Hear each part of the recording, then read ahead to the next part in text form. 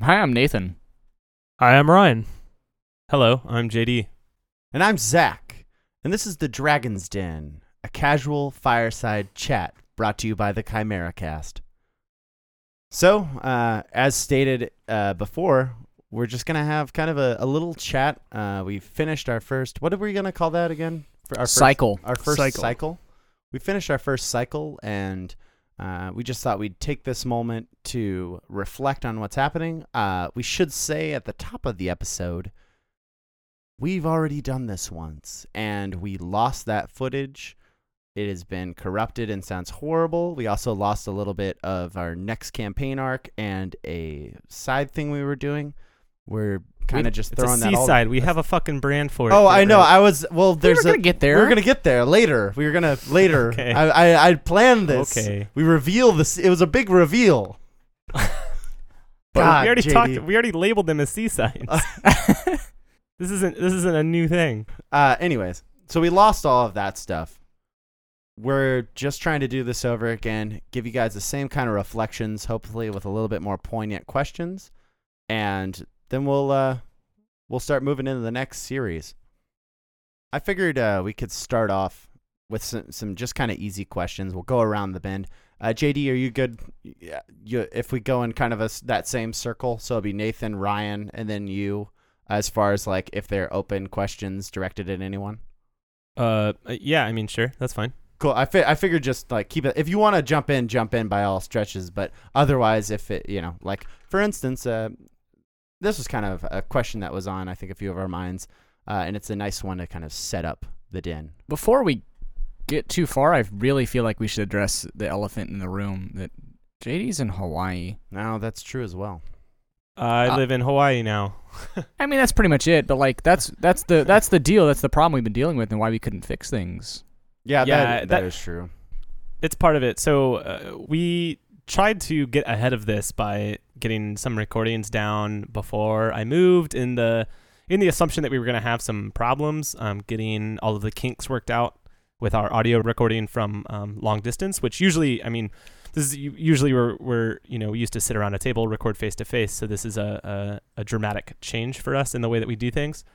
We were right. We have had plenty of audio issues in terms of getting the long distance recording working, mostly because we still wanted the other three members to be able to sit at a table together, while I would be the only one like recording separately on my own computer. So we did have that problem, but then on top of that, we did have a corruption issue of some sort that we're not really sure how it occurred, but we lost about a week's worth of recordings, which was a huge bummer. So the two of those kind of in conjunction have put us behind. So we apologize for missing a couple of weeks. It was not our intention. Luckily, I mean, it did happen after Zach's campaign had finished and, at the end of a cycle. So it's sort of a natural breaking point, thanks to those of you who stuck around for that break. But now that we have everything going, I have total faith in the fact that we'll be back on a weekly schedule. We'll be back on track. We're going to do these couple of re-recordings that we need to do, including this Dragon's Den and the Q&A for my next series. Thankfully, we didn't lose any actual play, just the kind of setup questions, character introductions. So we'll be able to do that again and get that out, and we'll be back on track. With that out of the way, hopefully we can just comfortably rest into what we used to do on the regs. I kind of drink beer. Yeah, drink beer, bullshit, and play games. JD, are you drinking beer? Hell yeah, I'm drinking beer. Okay, just double checking. I figured we start off with some kind of fun things to reflect back on the games that we've all run and played. Just throwing this out here.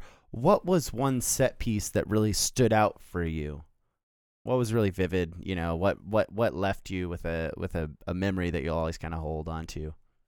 So one of the my favorite things we've done so far is from JD's campaign, JD, your campaign, which was that nice scene in the park where we had us three bastards just running amok in this city, and Ryan, your mage had gone into the tavern or something to swing dick and try to fail spectacularly doing it. I loved that. I loved that too.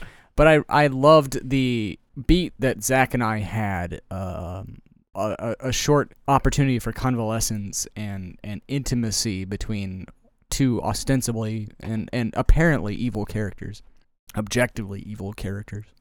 And what I like about that so much is we were really uncomfortable before that. We talked a whole bunch about, I think my character says something like this. I think my character does something like this. And this is one of the first scenes we have on this podcast where we, as podcasters, have a scene where we just live in the scene for a minute. And it was really nice, and I love that scene still.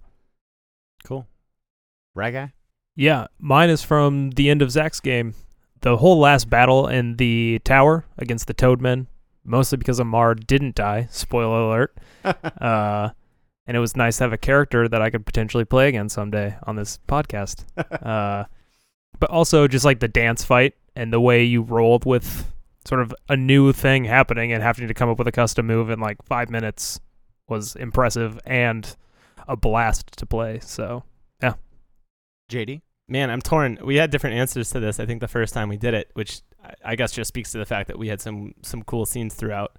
Yeah, right. It was like, instead of being off the cuff all of a sudden, I think Nathan's changed, and I really like, actually, I really like that, especially in the idea of what a set piece is. That was a really nice interpretation of that. I'm going to go big ice ship battle at the end of Ryan's campaign.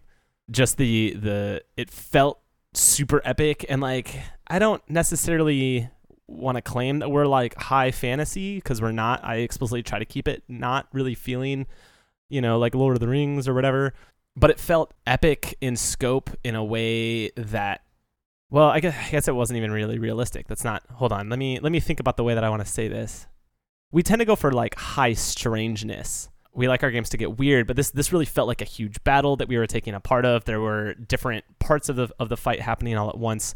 It was definitely like this awesome blow off to what the campaign had been that whole time. I think everybody's characters had cool moments to do cool things, and overall, I really enjoyed it as the capstone to a game. The first game that I ran ended on kind of a I don't want to say a downer, but it was sudden and dramatic. And then Nathan's game ended with like that kind of total high strangeness. Like Nathan's campaign felt very sword and sorcery at the end of it. This one felt very epic fantasy, and it was just really cool. All the pieces going on together, like the camera image in my mind of like the movie of that gameplay was just really satisfying, really cool. Yeah, just to agree with that, I am not a very visual person in general, and I still can think back on that battle, and I can envision specific parts of it very clearly. I think it came together in a lovely way. I will also say, to piggyback on that, I listened to Ryan's campaign recently. I've been picking through stuff, and we actually, all of us are like, oh, you're really good at long shots, Ryan. Because you do these like zoom outs and zoom ins, and it's all just like, yeah, this is great. Very narrativistic, right? You're describing things really well. Oh, thanks, guys. No problem. We're just here to lift you up, baby. But yeah, Zach, what's your favorite set piece? I truthfully, I had thought about this for a little bit just before we went on air, and I have to say that there was the moment at the end of your game, actually, Nathan, that has really stuck with me for a long time, and I had never really thought of it as a set piece in the way that, yeah, it's not like a big thing is happening, right? But so much is coming together. That moment when we get into the heart chamber, and there's this stone heart, and when Iltani finally has been chasing us and finally catches up with us, and everything is like coming to a head, and we have this fight that is so, there weren't like swords clashing, but instead it was like souls being ripped from bodies and moving from one to another. And I just remember that moment where I was like, damn, my character was just like, I have to try and turn this heart into flesh, and I had to give up everything in order to do that. But it felt so good, that there's something to be said about the fact that it's like, oh, you're not gonna get a roll black gates, and you're just gonna die because you must be used to do this, and to have a player and to write a narrative in which I'm so on board with doing that. I think those moments were just hit so well. It was the first time for me where I really felt like the idea of fronts all kind of squeezing us together, but not making us feel desperate, making us realize like how badass and how awesome this narrative had really turned out to be. It's really interesting that you say that you've chosen this as the scene, because I regret that scene a lot. I didn't handle the perishing of your character with the reverence that I think it deserved. I went back and listened to that recently, and I think I did a terrible job. And I'm glad that you feel that it was special. I really appreciate that, because that's the thing with doing these in general, is they're not necessarily, as the DM, this isn't for me, right? And so I'm glad that you as a player felt that was the appropriate end for Curie. It was one of those things where if the moment feels cool enough to me, I can justify losing a character. I loved in my head at that moment being like, oh, it's kind of like I'm going to make this Colossus into like a Shadow of the Colossus, like type of one where it's like, he's got a vulnerability now. His heart is flesh. Like, you can take it. You know, I pictured in my head at that moment, I was like, even if we fail, this thing has a beating human heart, and there's a chance, you know. I loved that because I think that allowed my character to be okay with resigning to death, knowing that he was giving them a chance. Cool. I mean, those answers are all fantastic. I definitely love the ice scene when Nulsk fucking Slides down the chain. in my world we kill dragons. Great. It's just like it's fantastic. Like that whole scene like got me super hard. This question again in the spirit of rapid fire, but take it as deep as you want. What was one big takeaway from your first series you ran that you're kind of bringing into your thinking about the next series that you run? So the big takeaway, I guess, if the question is, and if I'm understanding this correctly, and correcting him, what did I learn, and what am I bringing from that into the next? Yeah, and it doesn't need to be in a negative connotation. That's kind of why I said takeaway, right? Instead of like, what did you learn? Like you messed up. There could be things that you're just like, I tried this and I actually liked it, and I'm going to carry it forward. Or I tried this and it didn't, totally, and I think I can actually make it shape the next narrative better for me. I personally am going to try to narrow my focus a little bit more in the future. There was a lot more that I wanted to do with that series in general. It was supposed to get a lot more sprawling. And listening back and thinking back, that was never going to happen. The way that I wanted to do stuff was never going to work.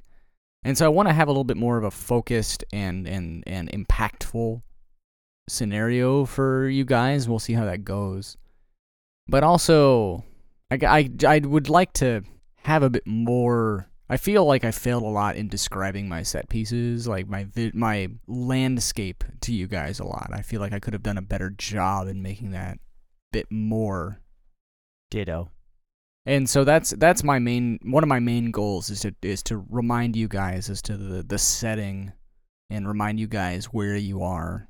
And I fall into this. You guys have played other games with me. I fall into this in general. I fall into this when I DM any game, and I feel like this is a good space for me to hone that skill.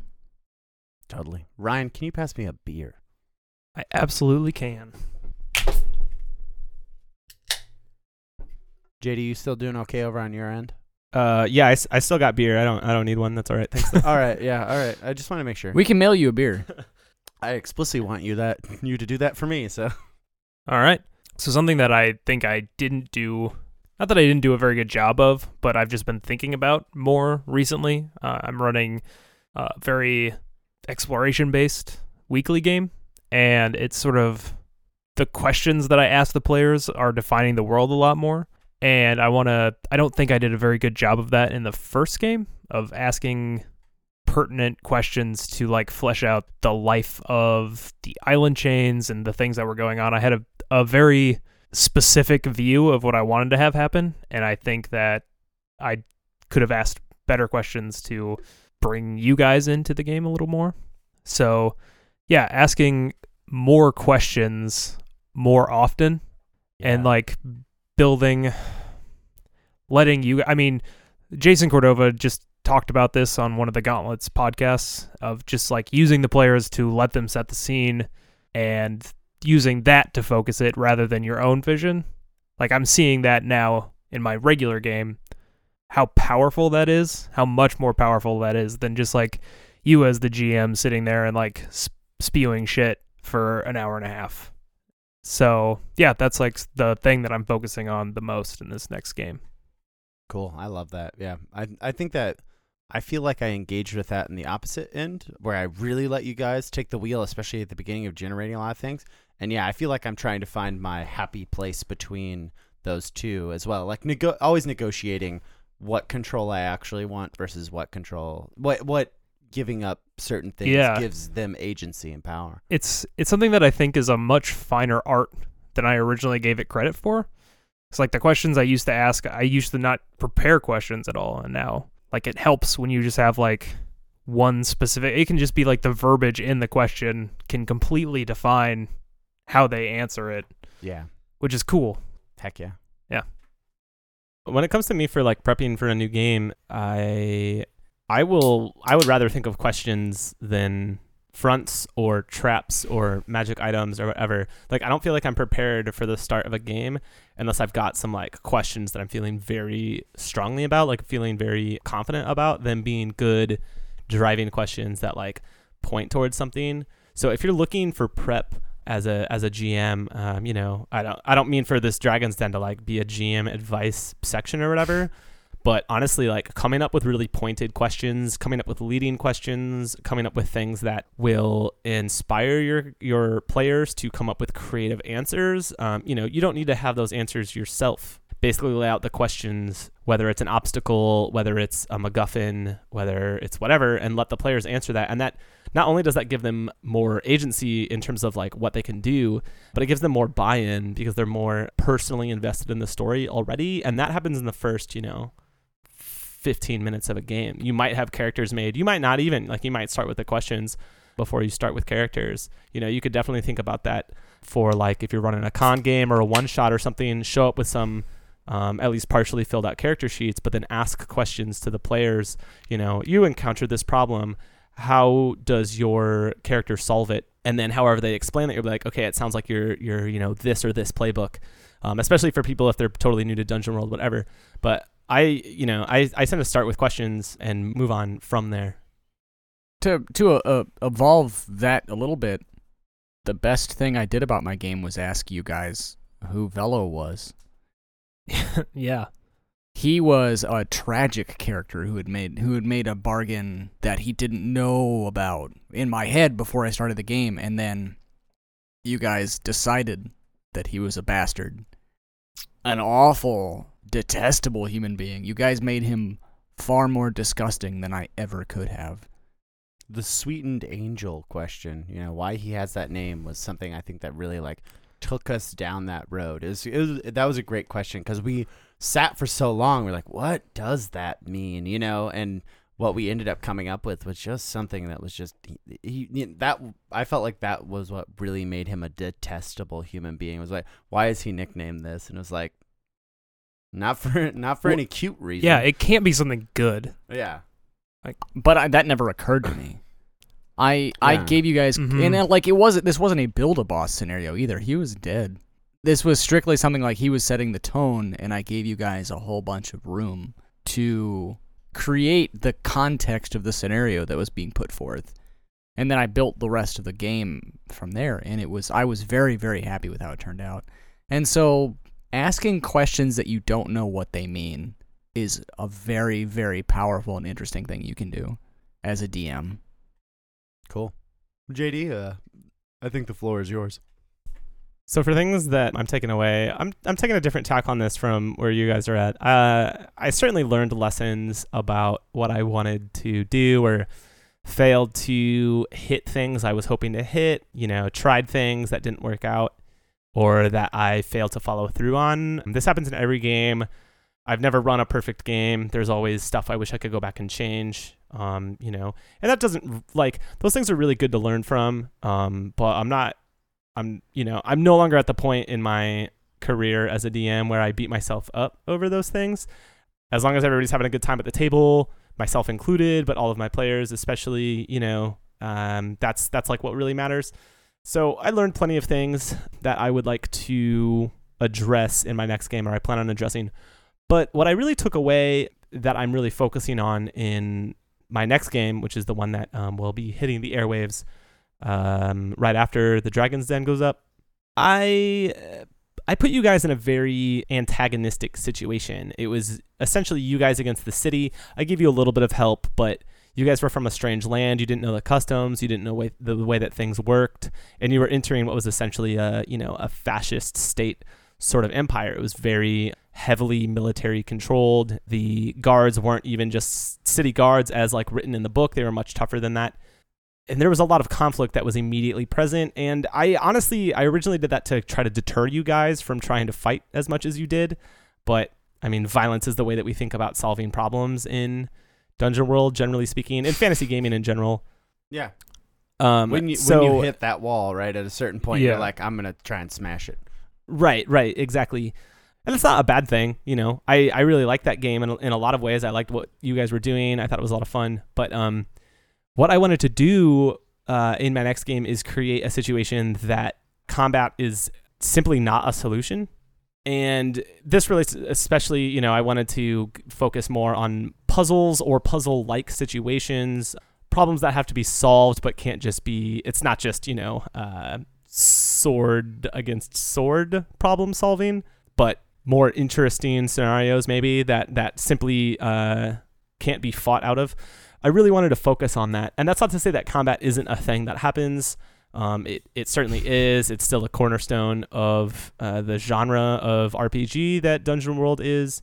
But I wanted to definitely shift gears and do a totally different type of game where it wasn't so antagonistic. It wasn't so us against them. It was much more of a exploration based, and by that I don't mean a hex crawl. I mean characters being in a situation or in a specific place, and trying to essentially figure out what's going on, how to get what they want out of that when it's not simply, oh, there's this fight that you have to do and that's what's in your way, and other than that, that's going to be it. As soon as you win this fight, then you win the game. Hooray, whatever.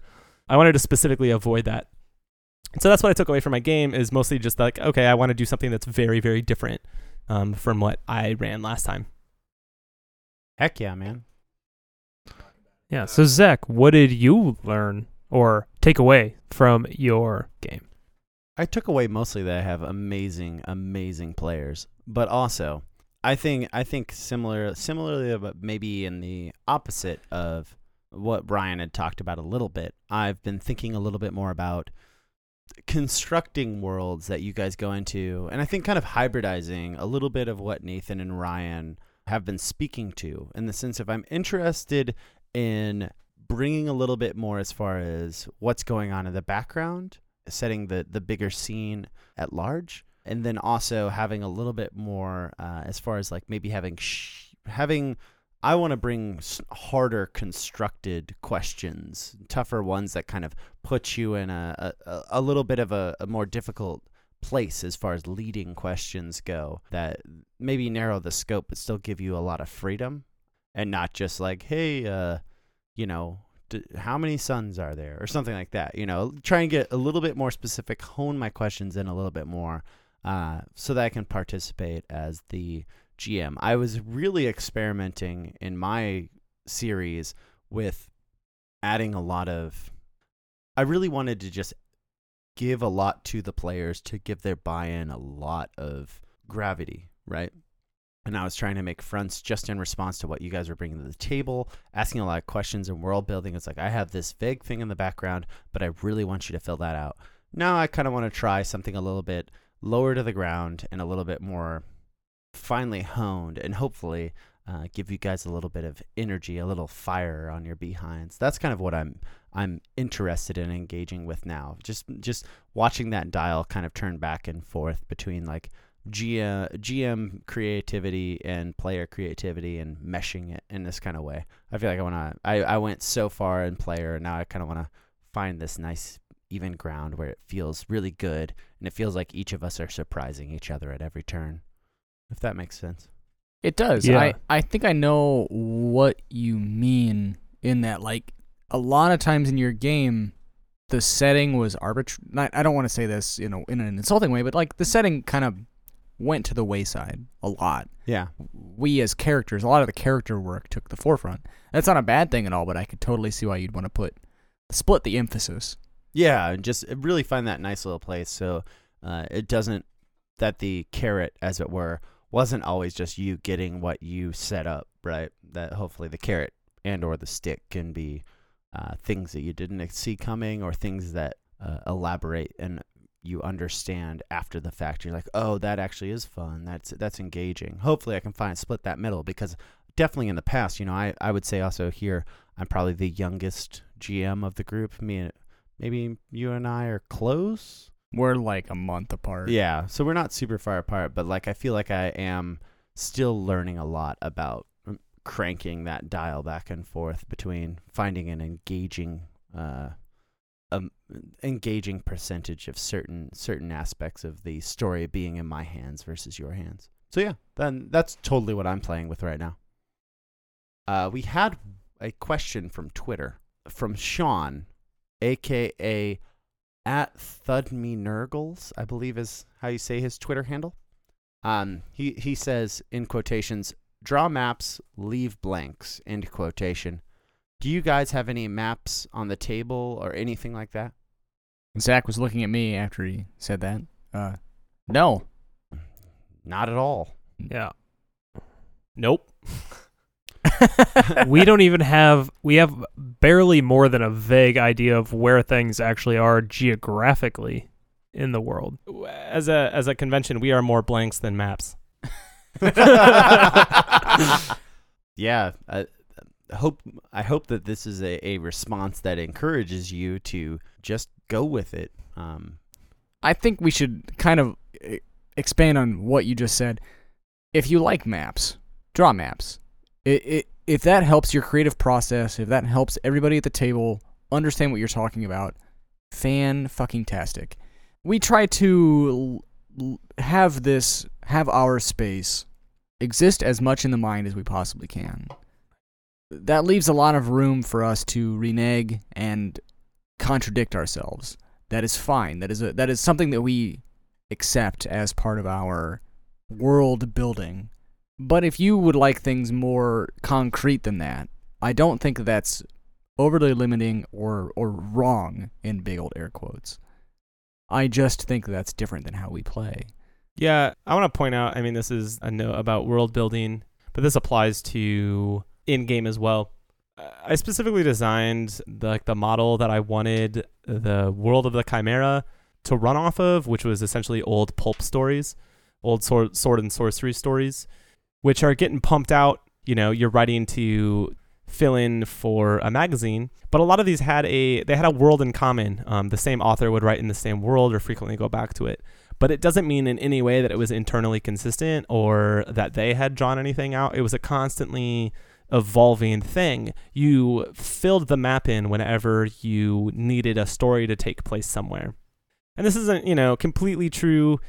There's like Hyboria, Robert E. Howard's world. Like, he had kind of a layout for it or a setup for it, but it was just Earth. It's just the same map as Earth, but squished and like molded around a little bit. So it's like not really. It's like real lazy world building, but it doesn't matter because like the stories are what are exciting, the characters are what are interesting. The like local detail is what matters. And so like the broad worldview, there's a reason that our continent doesn't have a name, because I don't see a need to name it when everybody would have a different name for it. It would always be different depending on where you're at. Different people would have different perspectives on it. They've explored different parts of it. It's not a connected world. And so the worldview isn't connected, and the attitudes on the world, the deities aren't going to be the same anywhere.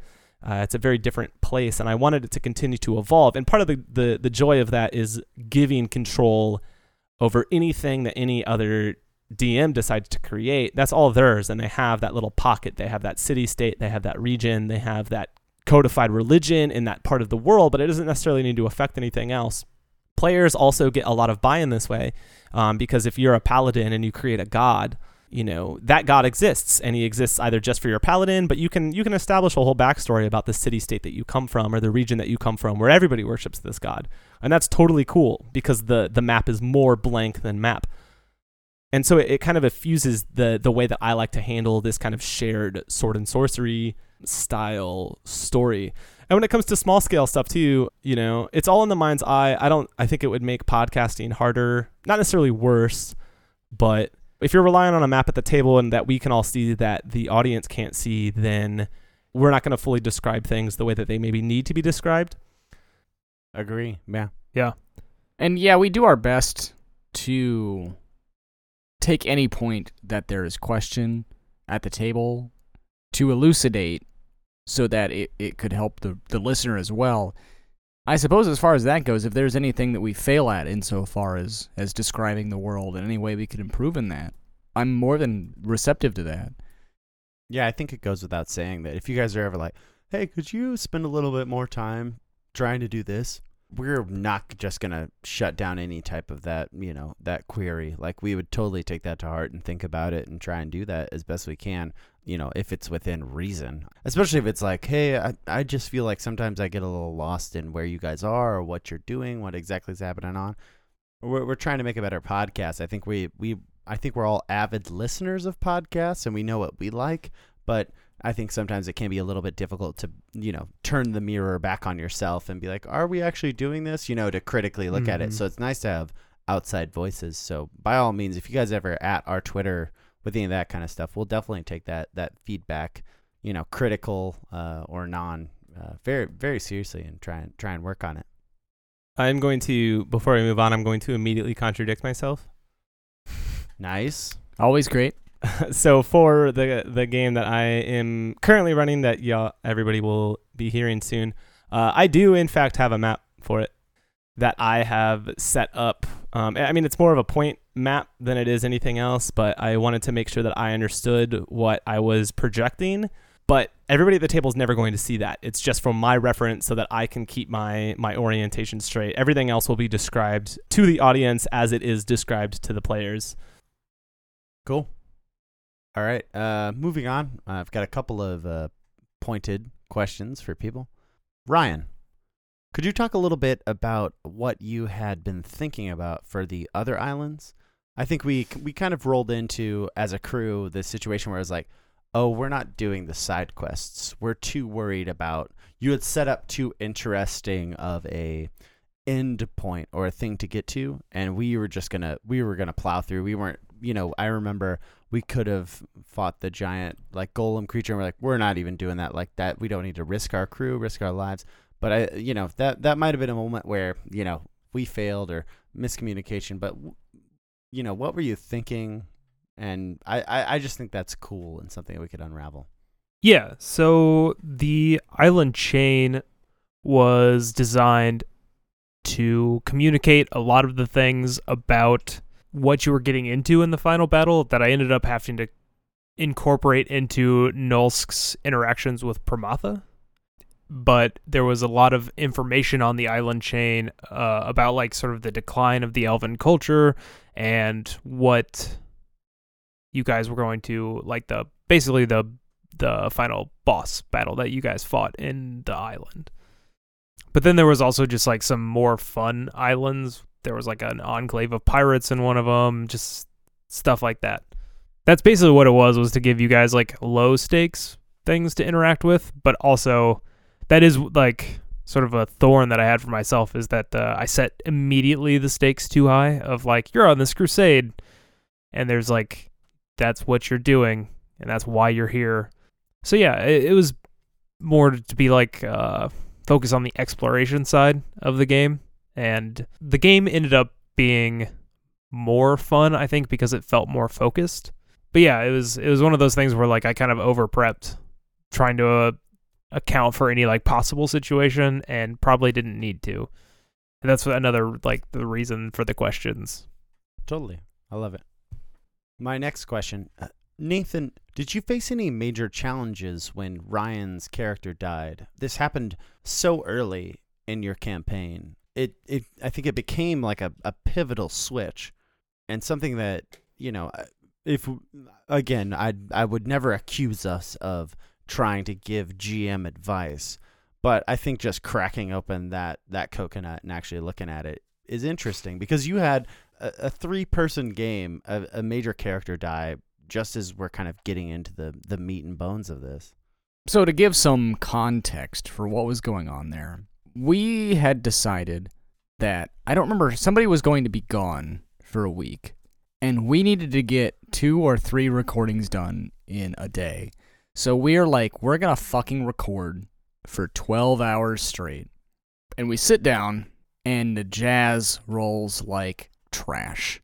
Yeah, I mean, it's not that different. It's just I normally don't do it for 12 hours straight. Yep. So. And so, like, 2 hours into this, I'm like, I have to fucking kill this character.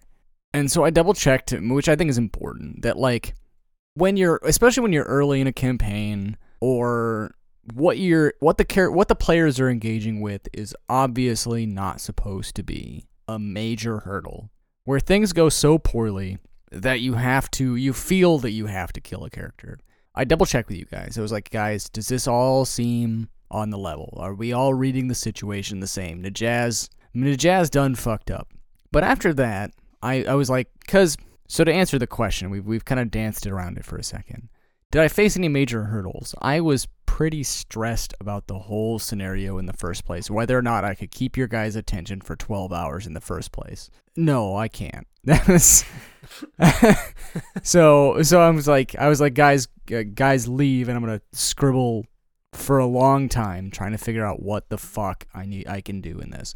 So I decided to combine one of my fronts with Najaz's death. Velo was supposed to be following you guys around and existing in a parallel dimension that he could eventually move into, and then eventually interact with you guys. And so Najaz dying, I decided to combine that and address it that way. So as far as advice goes, I would say just use the tools you already have at hand. You have everything that you need at every given point, hopefully. And if you don't, you're creative enough to do so. I suppose also compacted in that question is, did I hesitate? At the time it felt right. We all knew it was right. So, I mean, I distinctly remember you just looking over at me and just nodding, because I think I was up like 10 experience points in like an hour. It's like, yeah, no, it's time. He done fucked up. Enough. Kill him. Yeah. yeah. It should be noted that character death is like part of our play culture, and so that necessarily, it wouldn't necessarily fit at other tables to kill a character just a couple sessions in. But I know that, Nathan, you were really good about checking in with us, and you were like, hey, this is the situation that we've all kind of agreed going up to. Is everyone cool with this? And obviously we all were, but you very much like checked in with us to make sure that we were cool with really taking that kind of shift in the game, and obviously particularly with Ryan. But I thought that was exactly what you needed to do as the DM. It was perfect the way that you like handled that situation. Yeah, I think that's as far as things I could advise people, GMs, to take away from a scenario like that, is that if you feel that you need to do something drastic to make everybody know, to rectify with the rolls, how about I say it that way? If you need to take drastic steps to rectify what the dice are saying, make sure everyone's okay with it. Open the conversation up. Double check, and then after everybody agrees that you're doing it, take a minute to figure out what you're going to do next. And I had a chance to bring Najaz back. I specifically chose that he would not do that. There was that moment where like Najaz could have told Velo to fuck off and gone back into his own body. Cool. Yeah, that's awesome. JD, your series hasn't been for quite a long time, but I still want to get you some questions in here. Do you feel like having 3 characters with a very unified goal changed how you prepped session to session for your series? Generally when we come down and play together, they're usually 3 characters who are kind of from disparate situations, or they have their own goals as far, and they work together to kind of make it a holistic front, why I'm helping them and things like that. We actually, starting out, we were all on the same page. We're after this scroll, let's call it, this hide with a enchantment on it.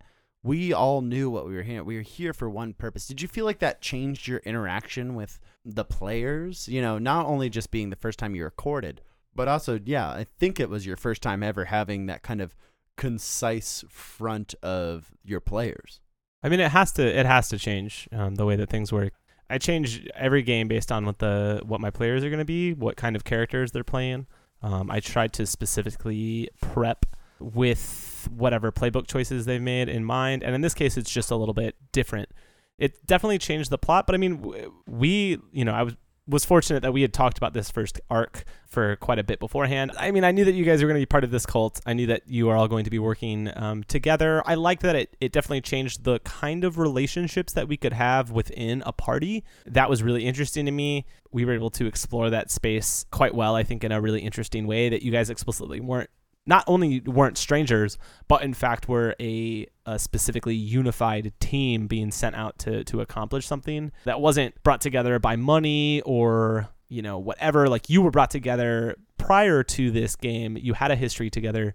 You were all kind of on the same page. So it definitely shaped the way that I was going to do the game. I mean, the whole game would have been radically different if we were going to Ral Bashan, but you guys were hired by some rival king who wanted information and needed you guys to sabotage the city or something. I don't know. That wouldn't have been the kind of game I would have run if you guys hadn't been that unified group. But it absolutely shaped kind of the experience that I was expecting, the kind of party interactions that I was expecting. I mean, really, just the whole game. I mean, the whole setup, right, that you guys were chasing somebody might have stayed the same, but it ended up being because of this hide, and it definitely molded the kind of game I knew that it was going to be. I wasn't worried about so much inter-party conflict, which is also definitely part of our play culture ordinarily. I was really into it. I really liked it. I like those kinds of setups. I like things that really have the party on a strong footing right away. I like traditional parties too. I don't have a problem with pulling in disparate people who have very disparate goals, but I think it shaped that first arc in a really excellent way. And we were very much playing the evil campaign, but much of it was your evil characters versus an evil empire. There were really no good guys, so it was just kind of an exploration of, it was a really interesting sword and sorcery story. I really liked it. I could totally have pictured like reading that kind of thing as a story with clearly defined characters who were very much from sentence one were explicitly working together towards a singular goal. So I thought it really worked well, and I thought it shaped the arc in a really great way. Cool. So after those kind of questions for each of you, I wanted to transition into talking about. Oh, you motherfucker! Oh, hey, baby. It's the Dragon's Den, man. It's fine. No, yeah, you're right. It's the Dragon's Den. Everybody say hello to Jared, the sweetest girl in all the world. And she bites my hands, but yes, she's very sweet. So, transitioning from cat to chat. Oh, bravo!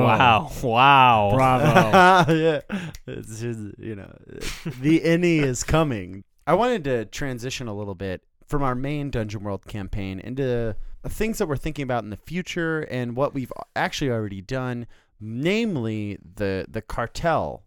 So we ended up playing a game, and it was not a part of our main campaign, and we kind of filed it away under Seasides. And now that we've actually finished our first cycle, looking at, let's just say, bigger and grander things that we want to do. Namely, one of the things we really want to incorporate into this podcast is different games. And we've decided to use Seasides as an outlet for that. That being said, we have a few ideas of what we want to do, but I wanted to go around the table and maybe explicate them a little bit for each of us and what we hope to get accomplished with the Seasides. Right now, what we're kind of thinking is, as the DMs, that as the three of us who are not running a game have a little bit of space to think and breathe before we run our next, we can actually try and engage with one of those Seasides. These will be, in short, a little bit of a shorter commitment. It will not be a whole arc. It might be a one-shot. It might be a two-shot, three-shot. It might go on for a little bit, but it doesn't kind of have the same commitment as far as like every week we're doing this until I'm done. Even myself, I have some maybe grander plans for something, but it might be not as consistent. I realize I may be describing this a little bit abstractly, but hopefully we can get the meat and bones of it a little bit. JD, do you got something to kind of back me up on this, or do you feel like I'm missing anything? I just figure I'd throw it over to you as the other person who's really been ruminating about Seasides. I mean, Seasides is just a way for us to play other games, which isn't to say, I mean, so the Chimera itself is a face-to-face group. We play other games outside of the podcast. We just want to bring some of that onto the air and also kind of rotate players out, get some other voices in there. And yeah, I think generally we're talking about them as one or two shots, maybe that'll then get broken up into, anywhere from 1 episode to 6 episodes, something like that. Generally speaking, I think our goal is to get them out once we've started one, try to get it out once a week, much like the regular episodes, but that doesn't necessarily need to be the case. It might be every other, something like that. That's kind of where we eventually want to get to, so that we can get to 2 games a week out on the airwaves, a main Dungeon World game, and then another Seaside of some other variety, primarily focused on story gaming, because that's what we do. Cool. Yeah. Why don't we start with Nathan? Nathan, do you have anything you're particularly thinking about right now as far as Seasides go? I got a few things. Either we recorded a couple episodes of Sprawl that didn't work out very well. I would like to take that again. We have that scheduled for later in the month to record. I have we want to play with Dungeon World a little bit more in these Seasides. It's not outside of the realm. I want to play a level 10 game of Dungeon World, which we may set in Pythia itself. So a sort of a crew of doomed characters, if you will, sort of 10 Candles inspired, if you're familiar. And then outside of the things we actually have planned, I would love to get some Monster Hearts on tape, and then a Monster of the Week I'm looking at as well. Some pop games, if you will. Yeah, that's what I have in the pipeline. For me, I think in the next couple weeks, doing Sword of the Crown and the Unspeakable Power. I'd love to record Band of Blades, and I recently bought Sigmata, and would love to play a game on air about just killing fascists, because that's what I'm all about. So, yeah. So for me, we recorded a game of Swords Without Master, which sadly was lost in the corruption, the spreading blight that entered my computer and destroyed things. So I'm getting back to Swords Without Master. I'm definitely going to do another one of those pretty soon and try to get that out. It's a game that I am obsessed with a little bit these days. It has taken over my thought processes a lot about the way that I play games and the way that I think about games, the way that I want to play games. So I'm definitely going to get that out. I've got plenty of other games I want to run. I always want to play more games, obviously. I think I'm going to try to record a game of Lovecraft-esque pretty soon, which is a collaborative Lovecraftian horror game.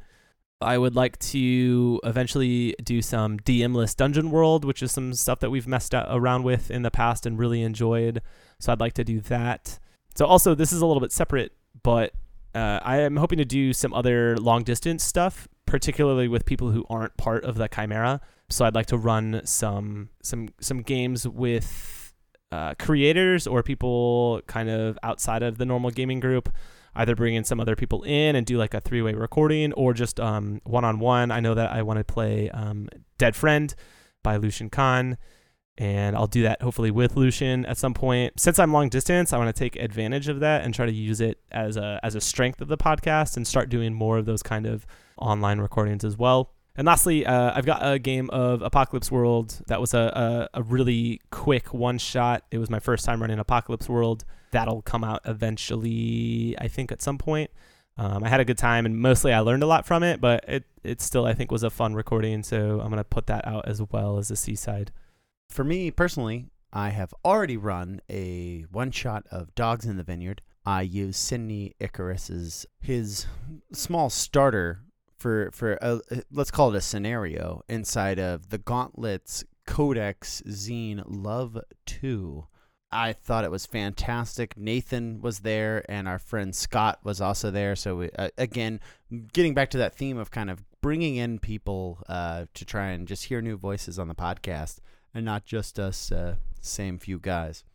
I also have plans in the works for a Blades in the Dark that I'm really excited about, and I'm hoping to really bring in a little bit of a different bent in it, in the sense of I'm hoping to utilize the Chimera, our face-to-face group, to have a couple other voices in there who may come up and be decision makers as far as the crew, maybe its hideout, how we want to engage in the world, and they can be players as well in the face-to-face game, because I think this is what I was talking about for Seasides potentially being a longer-term thing, but not in the same like consistent every week to week, is that I might record that again in a couple weeks, like record a session and change a couple faces. It's the same crew, but some different people going on different missions. I think that Blades in the Dark lends itself to potentially doing that, and I really like that aspect of just being able to cultivate a stronger face-to-face group and hopefully get some of those voices represented in our podcast, because though we do now use the power of the airwaves to connect with JD, we are still trying to, I think, grow this a little bit homegrown here in Iowa City and bring some of those voices into the podcast space so that you can hear a couple different perspectives. As far as all that goes, those are my main things right now. I've got some other hopes, but they're on the back burner. So I've got another round the table question, and I think that this one is still good because I think it still teases maybe what's to come. What are you guys thinking about for your next series? So the mainline Dungeon World series. You guys got some things brewing? I'm going to jump in and start this one because I'm already in the middle of recording my next game. Please jump in. I love that. Yeah, go ahead. Yeah, so I am running for the current game that we are recording now and will soon be coming out. I'm running a game that I helped make with a Lamentations of the Flame Princess module called The Seclusium of Orphony of Three Visions. I wanted to make a traditional wizard-based location dungeon crawl. So to do this, I wanted to tie some threads back together with previous characters. So this is all taking place in a campaign that I'm calling the Dimension of Ypsilanti, the Tectomancer. So Ypsilanti, whether you listen to Nathan's series or not, the second series that we did, he was the creator of my character Silic, referenced just a little bit during character creation. So I wanted to explore more about that kind of what Ypsilanti was all about, the kind of traditional wizardry crawl with my own take on it, my own twist on it. I think the Seclusium is a really awesome module that helped inspire what I was doing. I'm not doing it exactly the way that it's written out there, but that's just a great resource in general, I think, for creating this type of game. So I've used that module in the past. I wanted to do something very different with it this time. So when I used it in the past, it was for a face-to-face game, and it was a much different experience than what I'm aiming for this time. Obviously, I talked a little bit about that already, where I didn't want it to be an explicitly antagonistic game. So far, so good. I'm really enjoying where it's at right now. I'm really excited for that to hit the airwaves. So look forward to that next week, because that will be the start of that with the introduction right after this. Go ahead, Nathan. As I'm going to go, I think I'm going after JD as it stands, unless something changes. I'm next in the round. What I really want to do is the first thing is I want to create a scenario that all of you guys can be a little bit more unified in. There's this meme, I suppose, amongst us that I always create character dissension and inter-party conflict, and I want for once that not to be the case. I don't want somebody tied to a tree and stabbed in the forehead at the end of one of my games. We'll see if that happens. I don't think we tied him to a tree. We just stabbed him in the forehead. Jeff? Yeah. Yeah, I stabbed him I think I stabbed him in the face and killed him. Yeah. He was tied to a tree, like definitely Elijah. Am I just conflating it with Elijah Wood in Sin City? I mean, whatever. If you were, I don't think it's totally off. No. That's basically what happened. Anyway. I mean, he was a horrible person. Objectively. So what I would like to do is give you guys a unified goal and have the party dynamic be a little bit more cohesive is one of my main goals here, which I'm sure will go out the window immediately. And I'm gonna have you guys play in a little bit more of I want you guys to play in a bit more of a jungle area, and I want to I want to play with some of the lore of the Cyclopodies, the genesis of our world, and what those figures mean. Those are my goals. Awesome. Ryan?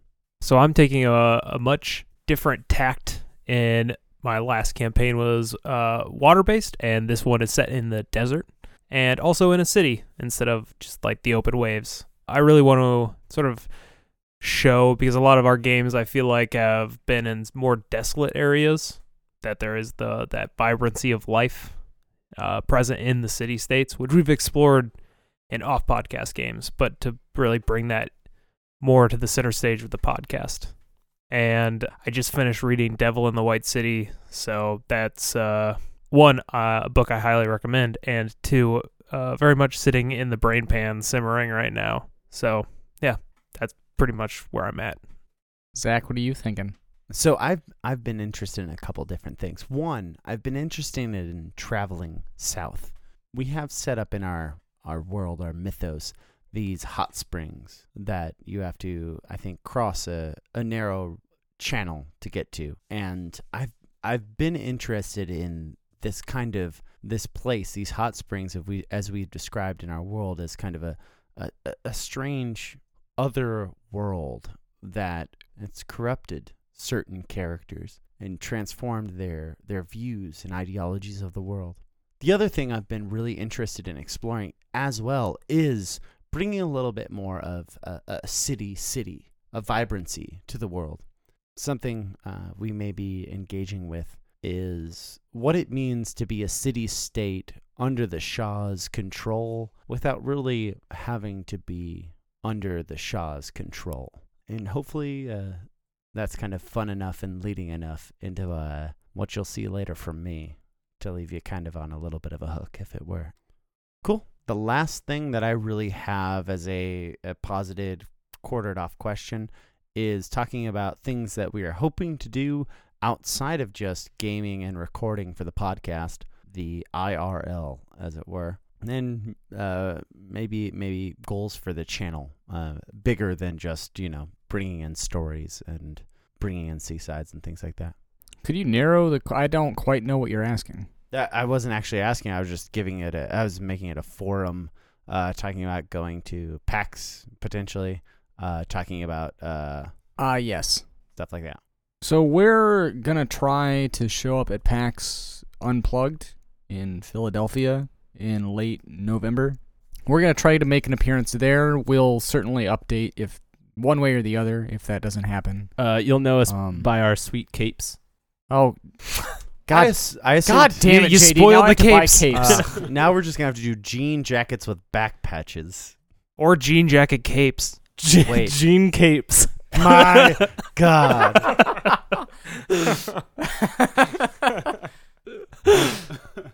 So that's the first thing we're gonna try to do. I'm gonna try to get a Twitch channel set up here shortly. I've been itching to play video games, but have trouble being alone.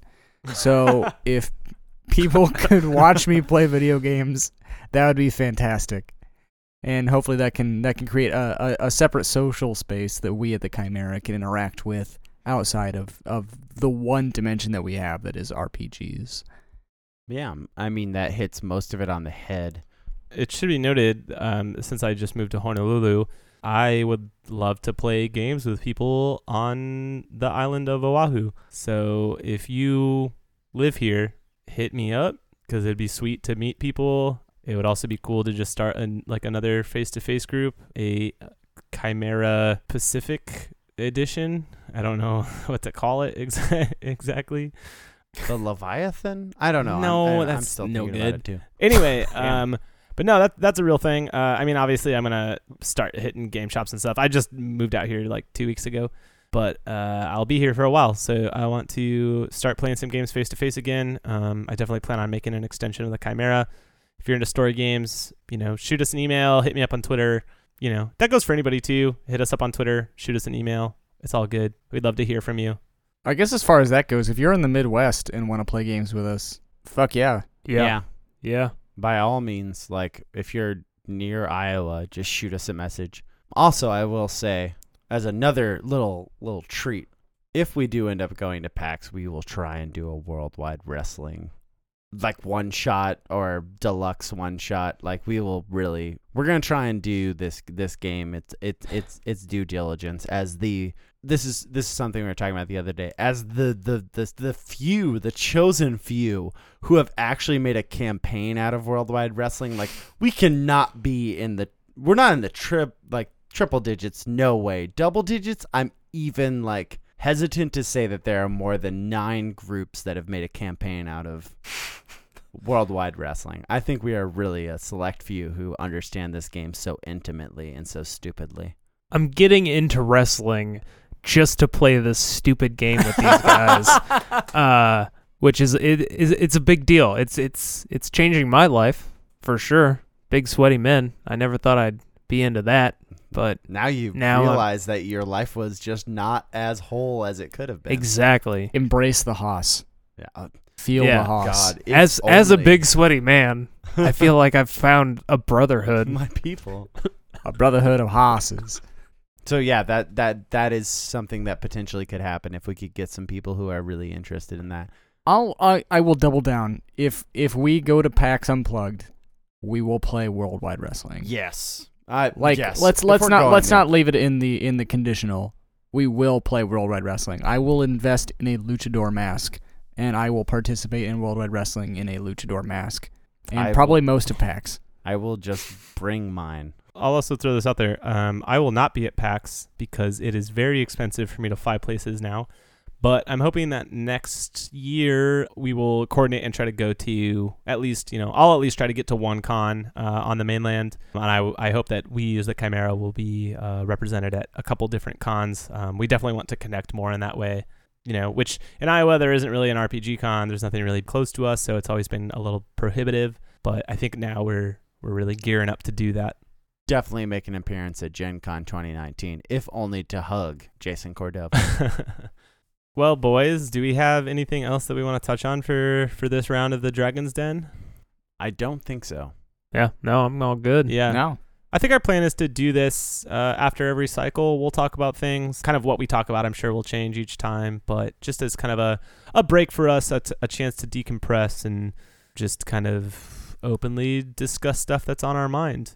Before we leave, I would like to say, if you guys have been listening to us and you're enjoying things, we don't like to beg after every episode, but we all would deeply appreciate it if you review us on iTunes. That obviously makes us look good and it gets us up there. It gets us a wider audience. Plus it, is always just nice to see. We have gotten one review at least from DM Kiato, I believe, is the way to say that. So thank you so much to them just for giving us that rating, taking time, and writing a review. It's very, very useful. We would absolutely love to see more of those. If you do that, we'll give you a shout out on our next Dragon's Den at the very least. Also, please follow us on Twitter and Instagram. I know that I plan on trying to be more diligent about using Twitter, and I know that we keep rolling on Instagram, but it would be great to be able to interact with people who are listening to us there on both of the social medias. Yeah, just hit us up, talk to us, follow us. We'd love to hear from you. We want to know what you like about the podcast. We want to know what you would like to see us do in the future. We'd like to see, maybe what we can improve on. Happy to hear all of that. It's definitely our goal to continue to improve the way that things are going. Part of the reason that we've had so many audio issues or trying to get this figured out is because we wanted to make sure that we could do it in a way that maintained our audio quality. That's really important to us. We want to continue to be one of the best sounding RPG actual play podcasts out there. And we're always looking to do new things, try new things to keep us improving. So let us know. That would be great. Thank you. Yeah, I want to double down and just say we love you. Thanks for listening. This has been a blast to do, and I'm glad that we have anybody that listens. Yeah. I've been blown away. The fact that we have people who are listening to us do this thing that we absolutely love to do. It's awesome. And with that, the fires go down, they burn to coals, and the Dragon's Den has ended. Okay, I'm going to stop this recording now.